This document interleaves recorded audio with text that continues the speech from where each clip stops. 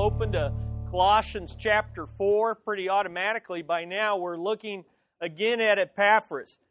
And we're going to talk about this morning, we're going to talk about something that is talked about more and done less than probably anything in the Christian life, and that would be what? Prayer. Yeah. Even when we gather to pray together, we tend to talk about what we're going to pray about more than we spend time actually praying. It used to be common when I was younger and to talk about prayer warriors. Now, we don't talk about prayer warriors so much anymore, and maybe that's revealing, but if you're like me, you feel more like a prayer learner. How many of you feel more like a prayer learner? You're much more comfortable with saying, I'm a prayer learner, than saying, hey, I'm a prayer warrior, right? Probably most of us. I know I put myself there. But did you know that being a prayer warrior is a biblical concept? You know, that's just not something, we don't want to lose that concept just because traditionally, in the past, people talk that way. Well, now we don't talk that way. Let's discard that concept. No, we can't do that. It's biblical. And it's also one of the ways, in fact, it's one of the most important ways that you and I will make our mark for eternity. We're following in the footsteps of a man by the name of Epaphras. Now, last week we learned quite a bit about the man, and we saw that he was one of only a handful of men that Paul reserved his highest praise for, even though he's only mentioned 3 times in the Bible and in only 2 of Paul's letters, Colossians and Philemon. And you know what?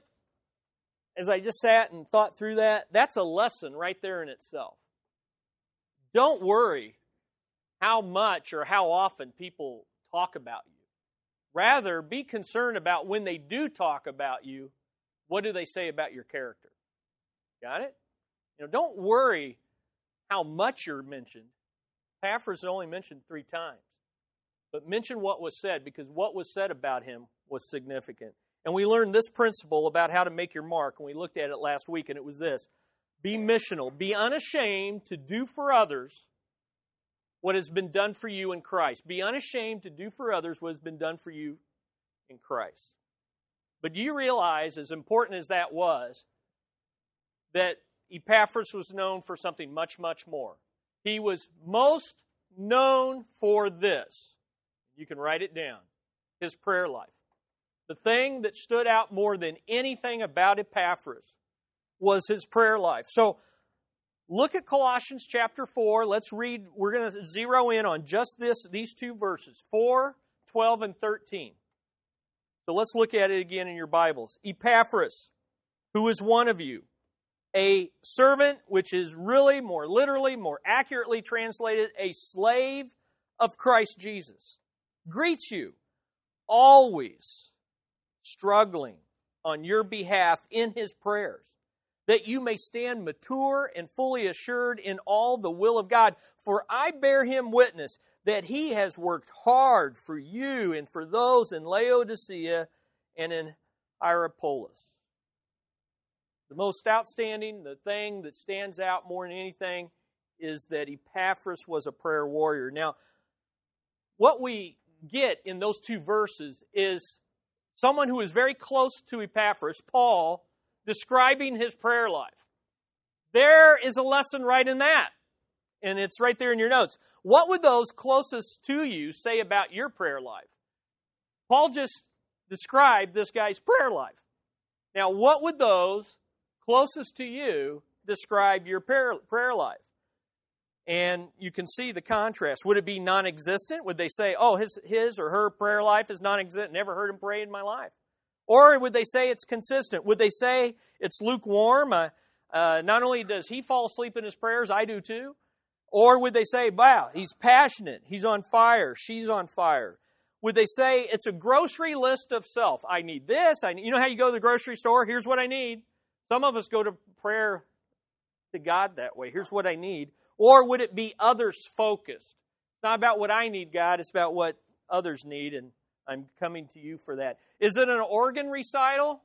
Heal Grandma's toe, heal Freddie's arm, heal, and just goes through all the physical organs, and it's all about healing? Or is it spiritually focused? Is it a stagnant rut? We could almost predict, what we're going to pray. It's easy to do that. Every once in a while, trying to, because I have to help myself with this, but have the responsibility to help my daughter with it. She'll pray before a meal or something, or I'll prep her before that. And I said, now, let's think about what we're going to pray about here and not just say the same thing. And, of course, then there was the time where Gwen was praying at night. We were praying before we go to bed. It was the most hilarious thing. And then she's praying, and she ends, and thank you for this food. Amen. Amber and I looked up. We're like, what? She was already in bed. So is it a stagnant rut, or does he or she work hard at praying for others? Would they describe your prayer as a foxhole mentality, that you really only pray when there's a crisis? Man, is it that bad we're having to pray? Or would they say that you're unashamed to advance God's kingdom on your knees? So, no matter where you are in that, and I do want you to take that seriously. Take that seriously. Think about through that. Think about what you would say. Think what you think others would say. And then realize this, there's hope. We're going to follow in the footsteps of Epaphras. But to do that, we're going to have to follow him on our knees, because that's how he did it. And so let's take a look at it. Be unashamed, and here's the principle. Be unashamed to advance the gospel on your knees. Be unashamed to advance God's kingdom, God's gospel, God's mission. I don't care how you say it. I say it several ways throughout. But the idea is be unashamed to advance the gospel on your knees. As we head into our world outreach, whose theme is to be unashamed, one of the things that we're wanting God to do in your heart this week is to be unashamed to pray for world missions, to be unashamed to pray for reaching the lost. And Epaphras is going to show us how to do it. And so the question is this: how did Epaphras make his mark when he was raised in such a pagan culture? Well, last week we saw he did for others what was done for him in Christ. This week we're going to see he did for others what was done for him in Christ, but he did it on his knees as he advanced God's kingdom. So if you're going to make your mark for eternity, you're going to want these 7 characteristics. When you look at these 2 verses, there's 7 characteristics of a prayer warrior. They're the 7 characteristics. So if you want to progress, and we all should, from being a prayer learner to actually being a prayer warrior, it's not sufficient to keep saying I'm a prayer learner. We need to progress to have the kind of praying that Epaphras had. Then you're going to want these 7 characteristics. And as you do, you will advance God's kingdom on your knees. So let's take a look at how to advance God's kingdom on our knees. Number 1, pray humbly.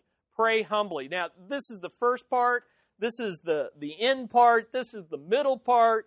This is everything. Because the way he describes Epaphras is the key to his prayer life. Epaphras, a slave of Christ Jesus.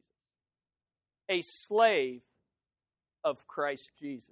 You see, Epaphras' prayers poured from a heart, and the heart means your mind, your will, emotion that was surrendered to doing God's will and not his own.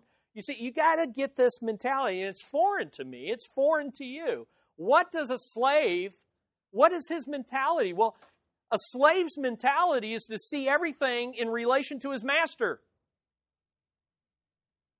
You see, as a slave for Christ, Epaphras saw life from his master's perspective and was concerned with seeing his master's interests advanced more than his own.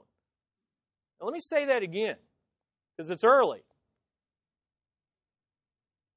As a slave of Christ, Epaphras saw life from his master's perspective and was concerned with seeing his master's interests advanced and not his own. In fact, his master's interests were his own interests. Because everything depended. I mean, if my master doesn't succeed, I don't succeed. If my master prospers, that means I will prosper. If my master's interests advance, I will advance with him because he will take me with him. This is where prayer begins and ends. E.M. Bounds, who is my prayer mentor, though he lived during the Civil War era, says this: prayer has no beginning, no ending, no being, without humility. See, prayer's not getting God to do our will, but it's God preparing us and others to do His will. Prayer is less about changing God's will to conform to our own, and it's more about conforming our will to God's will. Now, let me prove this to you through a couple passages. First of all, in Luke 22:42, Jesus prayed this way when it came to doing His Father's will. What did He say in the garden? Not my will, but your will be done. He had a slave mentality. I'm not here, Father, to do what I want. I'm here to do what you want. And here's what I would prefer. I would prefer not to go to the cross. I'm not a dummy. I'm not a sadist. I don't want to suffer. I don't want to face what I'm about to face. Nevertheless, not my will, but yours be done. According to Matthew 6:9-10, Jesus taught His disciples to pray this way in relation to the will of their Heavenly Father. How did Jesus teach His disciples to pray? Our Father who art in heaven, in other words, you're over me, I'm your child, I'm your servant, I'm your slave, holy be your name. Your will be done on earth as it is in heaven. Your kingdom come. Your will be done. That is seeing God's will through a humble heart. According to 1 John 14-15, we can expect God to answer our prayers when we pray the way Jesus prayed and the way He taught His disciples to pray. Listen to 1 John 5:14. And this is the confidence that we have toward Him, that if we ask anything according to His will, He hears us. And if we know that He hears us in whatever we ask, we know that we have the request that we have asked of Him. Here's how the Message paraphrases that, and I think it's in your notes.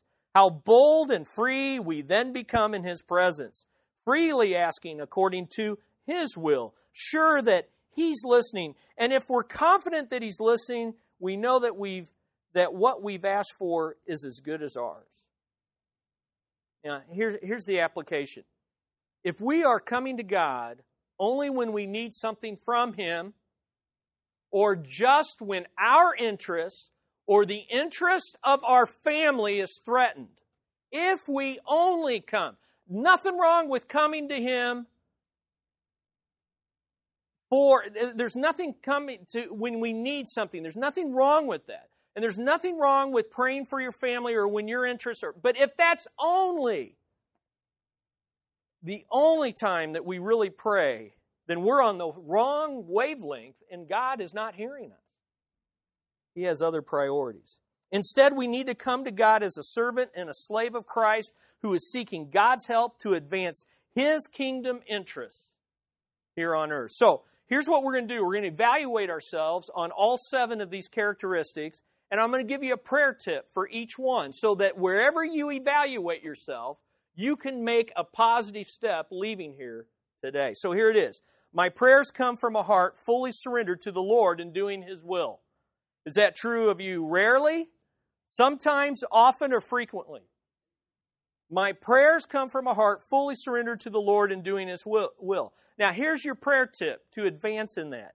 Use the Lord's Prayer as your prayer guide, and it will help you have a humble heart. It will help you have a slave-master mentality, because if you follow that guide, you will begin with, Our Father, who is in heaven, holy be your name, your kingdom come, your will be done. And I always say, on earth and in my heart, as it is in heaven. If you will start that way, you will be well on your way to be a prayer warrior like Epaphras. And it will start, and what you will find, at least what I find, I rarely get to those other interests because I'm so enwrapped with how I need to advance in doing God's will and how great God is, that a lot of the things that I thought I needed to pray about are lost in the sight of His greatness. Try it out. See if it works. Number 2, now that you have the vertical in place, okay, I'm the slave, you're the master, I want to advance your... Once you get the vertical in place, you're ready to move into the horizontal of other relationships. We do the opposite. We start with our relational praying, and then we rarely get around to the humble, you're the master, I'm the servant. So here it is, number 2, pray relationally. Having established himself as a slave of Christ, here's what Paul says. Epaphras, who is one of you, greets you, also always struggling on your behalf in his prayers. Now this is beautiful. It's his prayers, but you is mentioned 3 times. See, it's his prayers, but who is he praying for? Others. Others. Others. So let me ask you, right there, you and I, is our prayers preoccupied with self or with others? Are we relationally praying? Epaphras knew the people he was praying for because he was one of them. He was from Colossae, that's what it means. But he was also one with them. He was one with them in Christ. He was one with them in the church. We should be praying relationally for one another in our church because we are one. Right? Hello? Everybody awake? Yeah, right. We're one. Okay? Look at your neighbor and say, we're one. Look at your neighbor. We're one. Nudge them. Wake them up. Speak into their sleep. We are one. We should be praying for one another. Listen, he prayed for them because he loved them and he wanted what's God's best for. Listen, when he says one of you, what he's saying is, Epaphras cries when you cry. He laughs when you laugh. His heart is broken when your heart is broken. When your spiritual life is threatened, his spiritual life is threatened. You've got to remember, the church at Colossae was being threatened by false teaching. They were drifting away from the gospel. They were drifting away from Christ. And though Epaphras was miles away in Rome and had his own problems, he's in prison, sharing prison with Paul. He's got his own issues. Where's his heart? It's with the people he loves, the people he lives with, the people he cares about. See, too easy. We come and go from church and we're not sharing life. We're not doing life together. You got to get in a grow group. You got to come to Discovery Hour on a consistent basis. I had some, listen. You cannot be inconsistent in coming to worship in church and then be surprised that your mind wanders when you're here. Hello? You know what I'm saying? I mean, I'm serious. If you don't come here on a regular basis, and if you're not in the rhythm of it, then yeah, your mind, and by the way, your mind will wander no matter what you do. Right? Is it wandering? Come back to me. Yeah, your mind always wanders. You got to discipline yourself. Gird up the loins of your mind is what Paul said, because you got to get disciplined in that. Okay, let's keep going. Epaphras not only greets them personally, but he talks to God. I love this. Epaphras greets you. See, here's where, again, personality. Some of us, we come to church, we're great at greeting one another. We're great at talking to one another. So that's the next step. First, you got to be here. Then when you come here, you got to talk to people. But here's the deal. It's good to talk to people about their problems, but it's better to talk to God about people and their problems. Are you with me? You say, ooh, that's a good one. Nudge your neighbor and say, that was a good one. Write it down. No, I don't have to. It's in my notes. Okay, circle it, star it. That's good stuff. It's good to talk to people about their problems, but it's better to talk to God. After all, God's the only one who can ultimately do something about people and their problems. So let me give you 3 things that mark relational praying. 3 things that marked relational praying. So you can figure out, is this where I'm at? Do I need to grow? And first of all, relational prayer is marked by praying on behalf of people you know, love, and serve on Christ's behalf. Relational praying is praying on behalf of people you know, love, and serve on Christ's behalf. God sends us to people, and then we bring people to Christ so that He can save them, so that He can grow them. Are you with me? God sends us to people. But relational praying then brings those people, brings their problems, brings where they are to Christ so that He can do something about it. It doesn't mean you never pray for people you don't know, but we'll always be inclined to pray more for people we know relationally. Would you agree? Which is harder to pray for, someone you know or someone you don't know? Someone you know. Intercessors are mediators. They stand between people and Christ on their knees. And that's a good one. Intercessors are mediators. They stand between Christ and others on their knees. They bring the relational and personal needs of others before God in the name of Christ and for the cause of Christ. So that's the first mark of relational prayer. Secondly, praying relational prayer is marked by praying God's will for people for their good and God's glory. For their good and God's glory.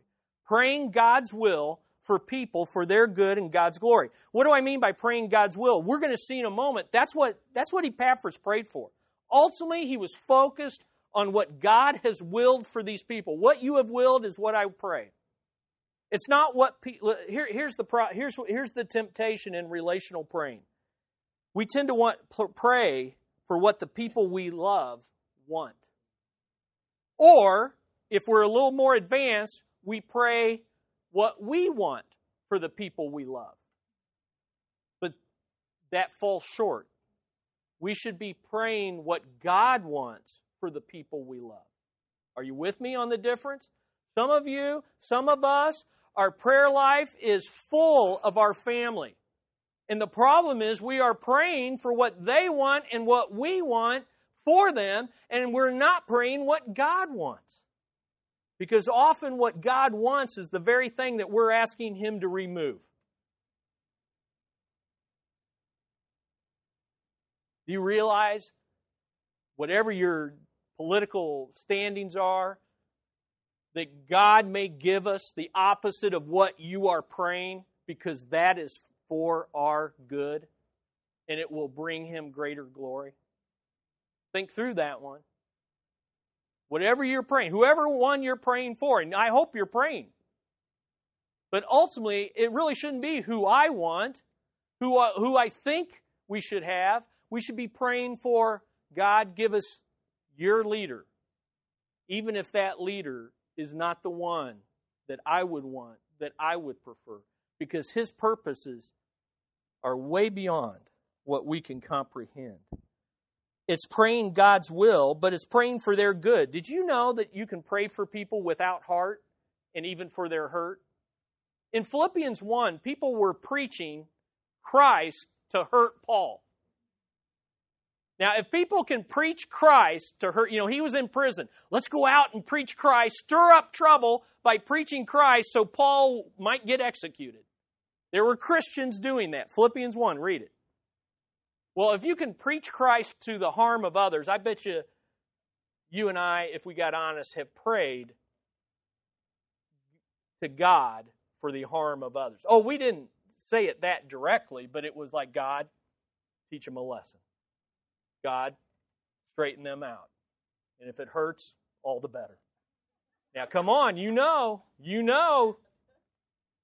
Right? Am I the only sadist in praying? I think not. We need to pray for people's good. And then we pray for God's glory. We call the Lord's Prayer, Our Father who art in heaven. Really, the Lord's Prayer is John 17, where the Lord prayed, where we get to listen to Jesus praying to His Father. And in John 17, the thing that He prayed more than anything was about the glory of God. He prayed about the glory of God. God, I want them to see your glory. God, I want them to reveal your glory. God, I've accomplished your work. Now glorify me. That's what relational praying is about. And then there's a third characteristic of it. Third, relational prayer is marked by praying for others as much or more than you pray for yourself. As much or more than you pray for yourself. 3 times he mentions you. Listen to this.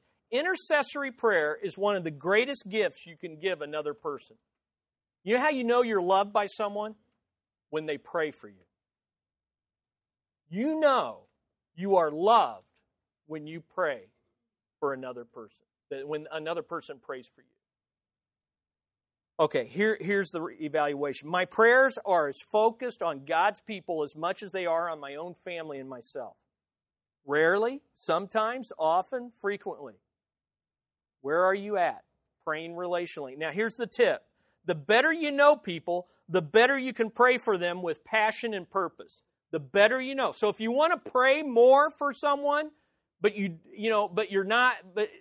to know them better. So here's what you do. Join a grow group where you can pray relationally with others. The people I pray more in this church than anyone else is going to be the people in my group. Why? Because I know them better. I know their weekly struggles. Come to the World Outreach and personally get to know these missionaries. You're going to pray for them better this year having met them.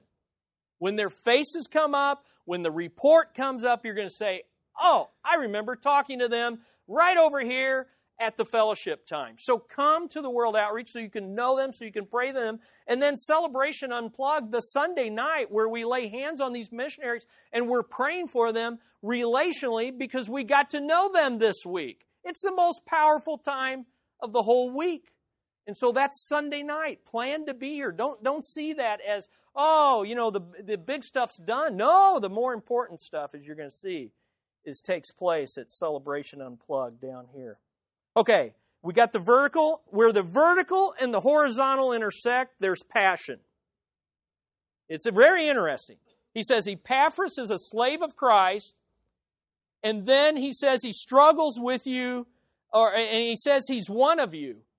And when you take the vertical and the horizontal, then there's passion, and he says he struggles for you in prayer. Pray intensely. This is the third characteristic.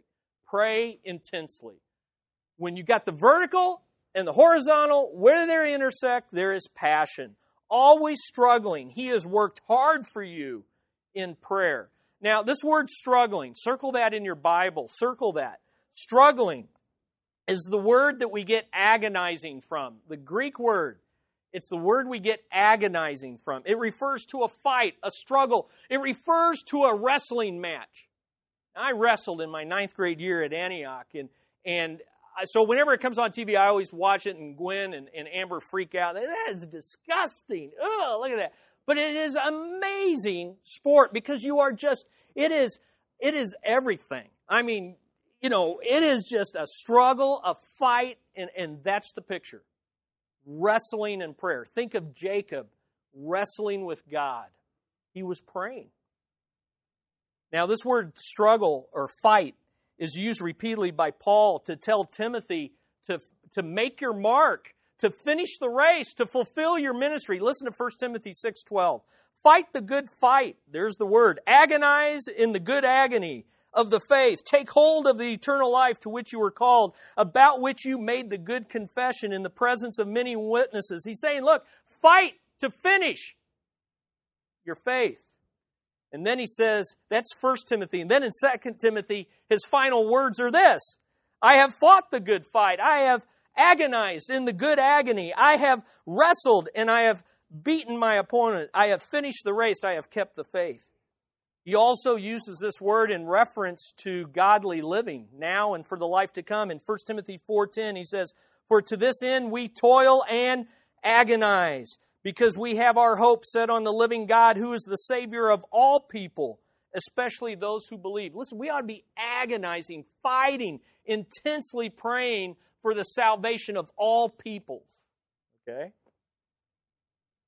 Paul did this for the Colossians. Look in your Bibles, Colossians 2:1. Colossians 2:1. He uses the same word. It wasn't just Epaphras who was a prayer wrestler. See, prayer warriors are prayer wrestlers. Here's what he says in Colossians 2:1. For I want you to know how great a struggle, how great an agony, how great a fight I have for you and for those at Laodicea, and for all who have not seen me face to face. Do you see what he's doing there? He's saying, look, I wish it was relational. I wish I had seen you. I haven't yet seen you face to face, but doesn't mean I can't be intense about my prayers for you. In fact, because I haven't personally seen you and been where you're at, I'm going to agonize and pray for you all the more. Listen, that's what praying for missionaries is all about. We've never been where they've been. We're probably not going to face some of the things that they are facing. We haven't been in their shoes, but that's why we ought to fight to pray for them more, and we've got to overcome the fact that we don't know, and we don't see them as often, and we tend to forget about them, and we tend to get inward focused. We've got to agonize. We've got to struggle that their hearts, he says in verse 2, that their hearts be encouraged, being knit together in love, to reach all the riches of full assurance of understanding and the knowledge of God's mystery, which is Christ. He says in verse 5, "For though I am absent in body, yet I am with you in spirit, rejoicing to see your good order and the firmness of your faith in Christ." See, there's a spiritual dynamic in prayer to where by praying for our missionaries, we can actually be with them in spirit. Okay? This week, if you're on our, you need to get us your email so that you can be on our prayer alerts, so you can be on our church email list, so you can know what's going on. But also, you would have gotten a prayer alert about our missionaries in Tanzania this week. And if you stopped whatever you're doing when you got that and you prayed for our missionaries there in Tanzania, where the Muslim uprising and riots are happening 3 miles from where some of us have been and ministered, well, then you were with them in spirit, even though you may never be there in body. Pretty cool. Of course, the greatest example of this kind of praying intensely is the Lord Jesus Christ. Here's what it says in Luke 22:44. "And being in agony, he prayed more earnestly, and his sweat became like great drops of blood falling down to the ground." Now, I'm way teaching above my pay scale. I am way talking beyond my experience, and probably every single person in this room, because I don't think anybody here has ever agonized, struggled, wrestled, and fought in prayer to the point where the blood vessels in your head broke and you sweat blood. I've got some growing to do. How about you? Okay, so what's this mean? What does praying intensely mean? Well, it means this. It means two things. First, seeing prayer as spiritual warfare. You've got to see prayer as spiritual warfare. Prayer is a fight. Would you agree? See, here's what happens. I'm going to pray. And then we find out how hard it is, and we're like, I'm out of here. It's a fight. It's a fight. And it's a fight against three things at least. I just thought, this is just me thinking scripturally about this and just thinking. It's a fight against my flesh. We are self-centered and lazy. But Epaphras prayed continually. He says, always struggling. He was always fighting in prayer. He made it a priority. Remember when Jesus was praying sweat drops of blood in the garden? What were the disciples doing? Sleeping. That's what we were doing. We were sleeping. And Jesus said, couldn't you pray with me for 1 hour on all nights of all nights? So we got to fight against our flesh to not pray. We got to fight against the world. We tend to pray like the world, and we tend to pray for the things of the world instead of praying like Christ and for the things of the kingdom. We'll see in a moment that Epaphras didn't pray for personal comfort, physical cures, or political control. And I'm telling you, that's what our prayer, we're tempted to fill our prayers with. Physical comfort, physical cures, and political control. These are not what he prayed about. These are not what he prayed about. We'll see what he prayed in a moment. And then we have to fight against the devil in prayer. The single greatest weapon against spiritual forces is word-saturated prayer and prayer-saturated word. Ephesians 6. Listen, if you want to do battle in spiritual battle, you got a loved one that's struggling right now? Do you have a loved one that's struggling? Then you fight for them in prayer. Because that's what they need. That's what they need. You've got to view prayer as a wartime walkie-talkie and not a home intercom. Now, I learned this from John Piper, who over 20 years ago said this in a sermon. 20 years ago, here's what he said about prayer and spiritual warfare. We must talk first about war because life is war. And it is utterly impossible for people to know what prayer really is until they know that they are in a war and until they know that the stakes of that war are infinitely higher. But most people do not believe this in their heart. They believe we are in peacetime, not wartime. Until people believe this, they will not pray as they ought. They will not even know what prayer is. Prayer is the communication by which the weapons of warfare are deployed according to the will of God. Prayer is for war. Prayer is for the accomplishment of a wartime mission, Piper says. It's as though the field commander, Jesus, called in the troops and gave them a crucial mission. Go and make disciples. handed each of them a personal transmitter code to the frequency of the general's headquarters and said, "Comrades, the general has authorized me to give each of you personal access to him through these walkie-talkies, these transmitters. If you stay true to his mission and seek his victory first, he will always be as close as your transmitter to give tactical advice and to send in air cover when you or your comrades need it." But what have millions of Christians done, Piper asks? They have stopped believing that we are in a war. And what did they do with the walkie-talkie? They tried to rig it up as an intercom in their cushy houses. Not to call in firepower for conflict with a mortal enemy, but to ask the maid to bring another pillow to the den. Beautiful. Convicting, right? Hey, God, fix my cable, would you? The game's on. Okay? I mean, maybe we not prayed quite like that, but pretty close. Instead of saying, "Oh God, move in the hearts of my neighbors. Let them see the reality of eternity and respond to my invitation to come to church. God, help our missionaries to stay true to their calling and not get discouraged. They're cut off from us. They're off in the front lines. They're taking enemy fire. God, lift them up. Lord, help me to clear my schedule this week and make it a priority to encourage my brothers and sisters who are going to come here this week." That's the kind of wartime mentality we need. Praying intensely not only means praying as spiritual warfare, but seeing prayer as hard work. Seeing prayer as hard work. Here's what Paul says. He works hard for you. Now, that doesn't mean what he does. It means how he prays. He works hard at prayer. Now, 20 years ago, Piper said that about prayer warfare. Here's what he just said this week in a sermon about prayer and the fight of faith and how it's all hard work. He says, "The fight of faith is a fight of joy," in a sermon he preached last week. "I wake up every morning and fight that fight. Am I wanting to look at Twitter before I look at Jesus? It sounds stupid. That's how stupid sin is. Every morning there's a war in the Piper household, and it's not against my family, it's against me. See, there's a fight in your house every day, and it's a fight to put Jesus and his mission before everything else, and that fight will be won or lost on your knees." So here's the evaluation. Let's look at it. My prayers are marked by Christ-like passion and persistence. I fight in my prayers. Rarely, sometimes, often, frequently. Okay, here's the tip. Because prayer is spiritual warfare and hard work, do not expect it to come easy or to grow in it without a fight. Okay? I know that's common sense, but I need to be reminded of that. So here's what I want you to do.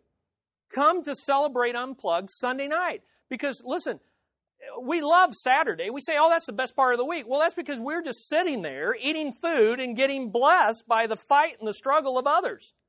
Well, come to Celebrate Unplugged and get in on the fight. Lay hands on these missionaries and remember the agony that Jesus Christ went through. We're going to take the Lord's Supper. Listen, the reason that is the most important thing that we do is because it reminds us before we leave that all that we've done is because he agonized, he fought, he sweated blood, he died on the cross, he bore our sins, and he's coming again.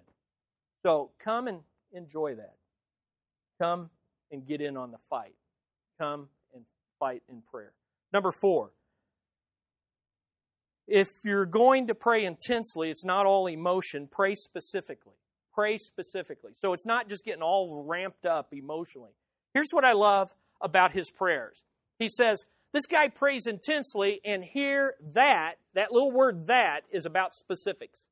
He now tells us specifically what he prayed about. And we'll talk about that in the next point. But here's what I want you to understand. Epaphras not only knew how to pray, but he knew what he was praying for. And again, this is like prayer 101. But here's what I need prayer 101. I'm not ready for 102 or 103. I need to be reminded that I need to know what I'm praying for. You know what? Okay. You get in grow groups, you get in one-on-one discipleship, and you learn real quick that one of people's number one fear is praying out loud. True? When I was first invited to this church, I was invited on because I was committed to the church I was attending that didn't make the gospel clear, but I was, that's where I was attending, so I wasn't going to come on Sunday. Well, come on Wednesdays. Okay, great. What do you do on Wednesdays? Well, we have a Bible lesson. Okay, that sounds okay. And then we break up in prayer, the men with the men and the women with the women. And I said, no, bye-bye, not coming. So I can relate to that. Okay, I can relate to that when I'm sitting across from my disciple and he's concerned about praying out loud. But here's the reality. You know why most people struggle with praying out loud? It's because they don't know what they're going to pray for. So when I ask a brother to pray who's learning, I say, now, I'd like for you to pray, and here's the 2 things we're going to pray for. And basically, I tell him what to pray. And that takes away the fear of not... I just gave you 60... That was worth the price of admission. $60 of prayer counseling just came in that. Take time before you pray to think through what you're going to pray for. The prayer that has been prayed more for missionaries across the centuries is this: God bless the missionaries. And I bet you the Mormon advance has, more Mormons have been blessed, more Mormon missionaries by that prayer than anything else. Why do I say that? You said God bless the missionaries. Are you getting my drift? So come, know these missionaries. Here's the evaluation. So here, ask yourself this: my prayers are specific and focused.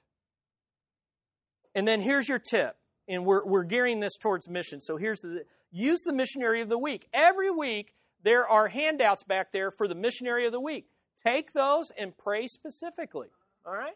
The work has been done for you by Kim, by Audra, by Randy. And then here's another thing on specific for this week. Take the missionary mail. Right in your bulletin, you have the missionary mail. It explains the whole missionary mail thing. And that is about specifics.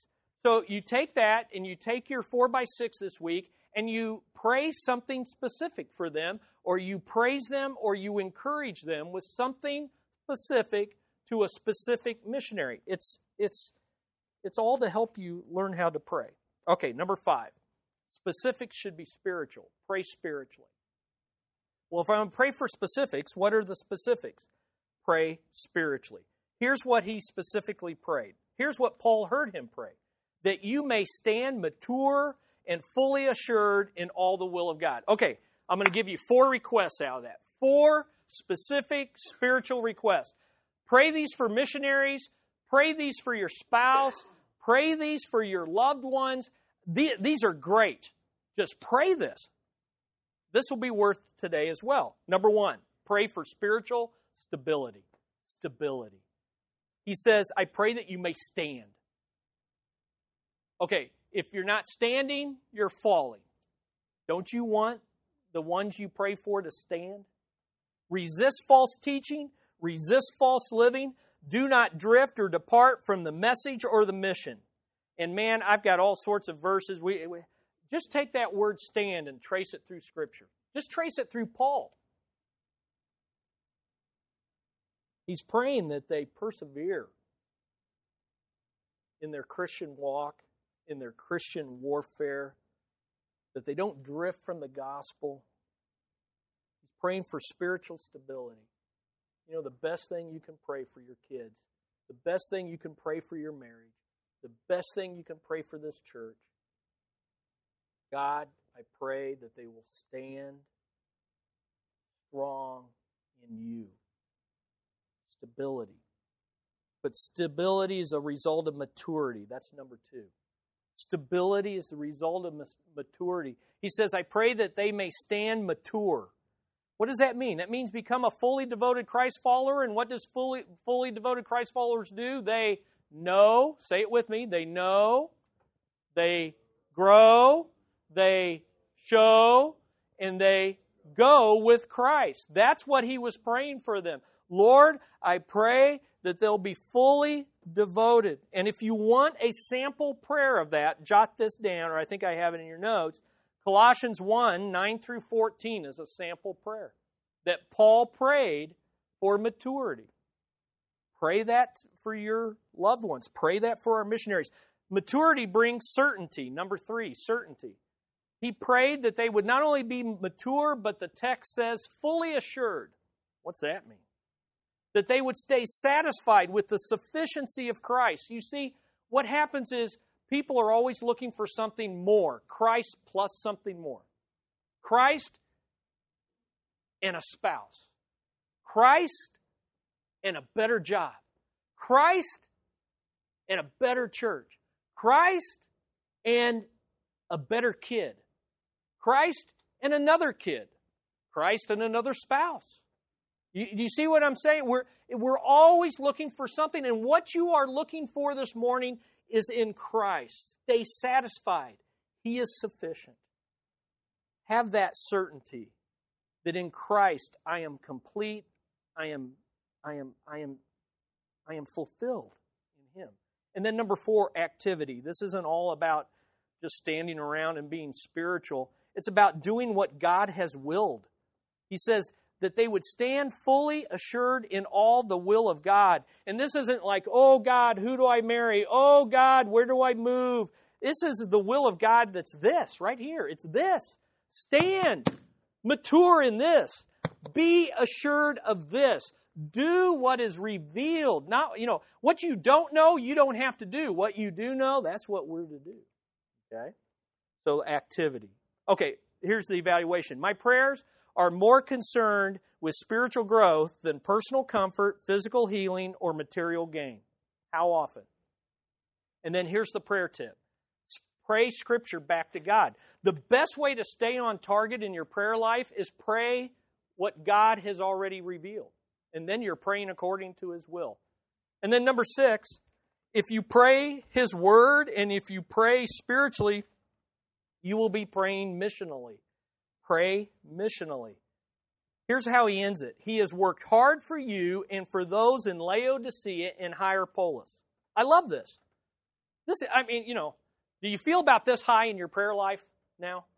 That's not the goal, but it's the reality, all right? Okay, here's Epaphras, and here's us. Whee! Right? Because he's not only doing this for his church, he's doing it for other cities. He's doing it for other churches. He's doing it for the world. And that's what this week is about. Here is what missional praying is unashamed to do. And I have it written out. Missional praying is unashamed to cross borders geographically, culturally, and socially in prayer. How much of our prayers cross geographic? Listen, they say China was closed. It never was closed. Because we can pray the gospel into any part of this earth. The 1040 window is not closed. Muslim nations are not closed. We can pray and cross those borders and those boundaries if we have a heart to. And then missional praying is unashamed to break through barriers to reach the unreached through prayer. Listen, our prayers can do what nothing else can. Jesus said, the laborers are few. Pray therefore the Lord of the harvest to send forth laborers. And then praying missionally is unashamed to build bridges for getting the gospel to all peoples by prayer. Now here's the thing. Probably one of the most moving, one of the most treasured moments in my life. As a Christian, historically, it brought so many things in my life together, was be able to stand in the middle of England in the very shoemaker shop that William Carey lived, breathed, and prayed in before he became the pioneer or the father of modern day missions. Because I knew that in that room that I stood in the middle of England, and I looked out a window that I know that he looked out on, and I looked out on a quaint English garden that he looked out on in a sleepy little village in the middle of a nation of a bald, short little guy who was a horrible preacher, so bad that they wouldn't even ordain him, and yet who advanced God's kingdom on his knees. And when he looked out that window, he didn't see that English garden. He saw a world without Christ. And he layered the walls of that shoekeeper's room with maps of the world. Out of shoe leather, he made a globe of the world. And as he taught his students, he was also a school teacher, he would often, while he was teaching, glance at that globe and suddenly begin to weep and say, they are pagans, they are pagans. Meaning, not politically correct, meaning they're lost without Christ. Who is going to go? And out of that prayer, he then went. And out of his going, people are still impacted today. Listen, here's the evaluation. Do my prayers cross borders and break through barriers to reach the unreached with the good news of Christ? How often do we pray for the lost in other cultures? Here's the prayer tip. Expand your heart and your prayer life beyond your own comfort zone and your own kind of people. Pray for the missionary of the week. Pray locally for Trunk or Treat coming up October 31st. Pray for the WOC that begins this today, but also intensely this Wednesday. Get in on the action. And then number 7, this is the beauty of it all, but pray corporately. Pray corporately. In other words, pray with other people. Because you know how we know all this? Not because Epaphras told us. Who told us? Paul. And you know how Paul knew? Because he heard him pray. You know why? Because they were chained together. Epaphras, could you hold it down? I'm trying to sleep. I can't, Paul. I'm advancing God's kingdom on my knees. Listen, pray corporately helps you do 3 things. Learn to pray and to teach others. Listen, here's how you learn to pray. Listen to others praying. Here's how you teach others to pray. Pray with them. Hear the heart of others and share your heart with others. There's no better way to know what's on someone's heart than to hear them pray. Link your life and ministry with others who are unashamed. I think this is beautiful. They were linked in chain, but they were linked in heart because these men prayed together. So here's your prayer tip. I don't think I added it, actually. I think I cut and pasted it. Learn to pray with others and let your prayer life overflow to others. Now listen, as I said, Paul gives us an example in Epaphras' life that, listen, few of us are at, okay? But we can advance. We can advance. Take these 7 characteristics, take these 7 prayer tips, move them into your life, and then let me just encourage you, advance God's kingdom on your knees this week as you come and get to know these missionaries. As you come and don't miss the opportunities at the end to pray with them and to take the Lord's Supper with them. Because something can happen this week, like what happened in that sleepy little village in England. Prayers can be said this week that can advance the gospel in ways that we cannot see this side of heaven. That's what I'm asking. Would you join me in asking that? Would you join me? Would you join me this week and come and be a part of this? Good stuff. Let's pray. Father, we talked about it. Now we pray about it. Make us prayer warriors. May we follow in Epaphras' footsteps. May we kneel alongside of him. May we be chained to his heart, to his passion, to his prayers. Lord, grow me so that I can grow my wife, so I can grow my daughter, so I can grow my ministry. Lord, may we grow in prayer as we pray together. And Lord, forgive us of our sins. Forgive us of our prayerlessness. Forgive us of our laziness. And we thank you for starting fresh and anew today. Fresh and anew, forgiven by the blood of Christ. Remembering his agony, we commit today to fight the good fight on our knees. Lord, we want to do for others what's been done for us. We have been prayed for. We need to pray for the lost. We do this in Jesus' name, for his glory and for their good. Amen.